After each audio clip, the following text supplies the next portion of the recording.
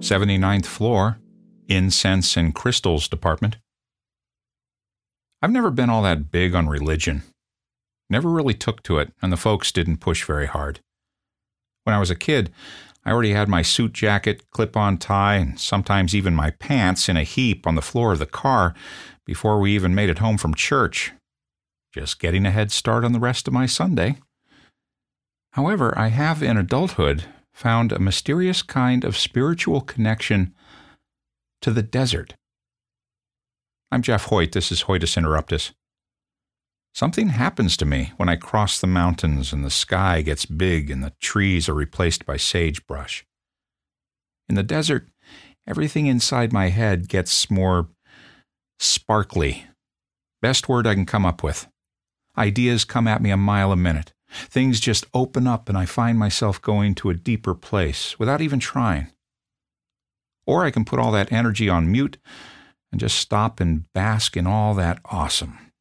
And that's the true definition of awesome, rather than the cheapened social media version. Late one night, just outside Canyonlands National Park, as the crescent moon set behind Dead Horse Point, that's the ridge Susan Sarandon and Gina Davis drove off of in Thelma and Louise, by the way, I hiked in total darkness to a spot where I could behold the Milky Way above and the Colorado River below. I used a flashlight along the path, and I remembered Edward Albee's book, Desert Solitaire. He wrote about how the desert taught him that a flashlight narrows our focus to just that which resides inside the beam. It's only when we douse the light and let our eyes slowly adjust that we can really start to see all that surrounds us. So as I walked, I turned off the flashlight. No, I didn't. There were sleeping, faded midget rattlesnakes and giant hairy scorpions on that land. This walk was no time to test a metaphor. You kidding me? But yeah, I do lean toward the profound in the quiet darkness of the desert. Remember the harmonic convergence back in 1987?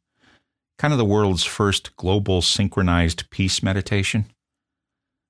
The Red Rock Country around Sedona, Arizona was its epicenter. Famous for so-called energy vortexes, mysterious swirling centers of energy thought to be conducive to healing, meditation, and self-exploration. Some 5,000 people showed up for Convergence Weekend, ready to put the woo-hoo in woo-woo. A few weeks later, Cindy and I hadn't noticed any obvious uptick in world peace, so we decided to go to Sedona and look under a few rocks. But when we got into town, our swirl of energy was primarily centered around finding a place to park. The flashlit path to enlightenment is apparently lined with shops selling overpriced singing bowls and dream catchers. A pretty gross display of commercialization, all in all, and I could feel my skepticism meter heading north. It was especially hard to keep an open mind when, to me, the entire desert is one big vortex. I don't need to go to a designated spot to feel something, extra.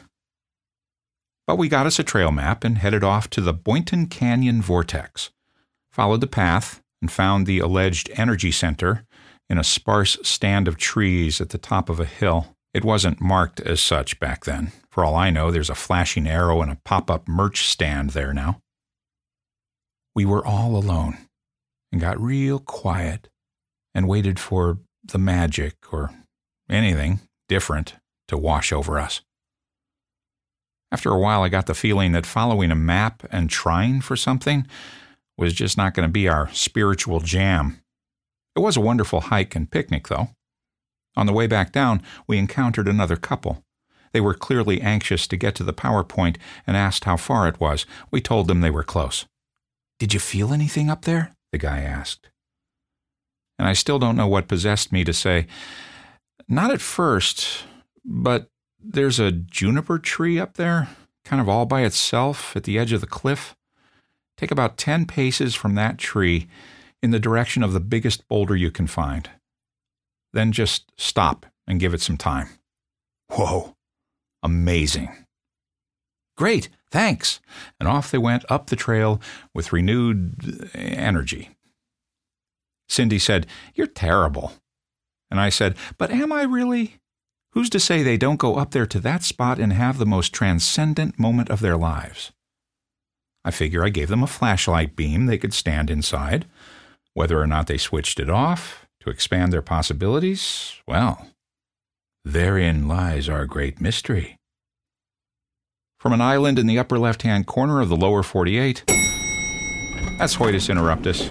I'm Jeff Hoyt.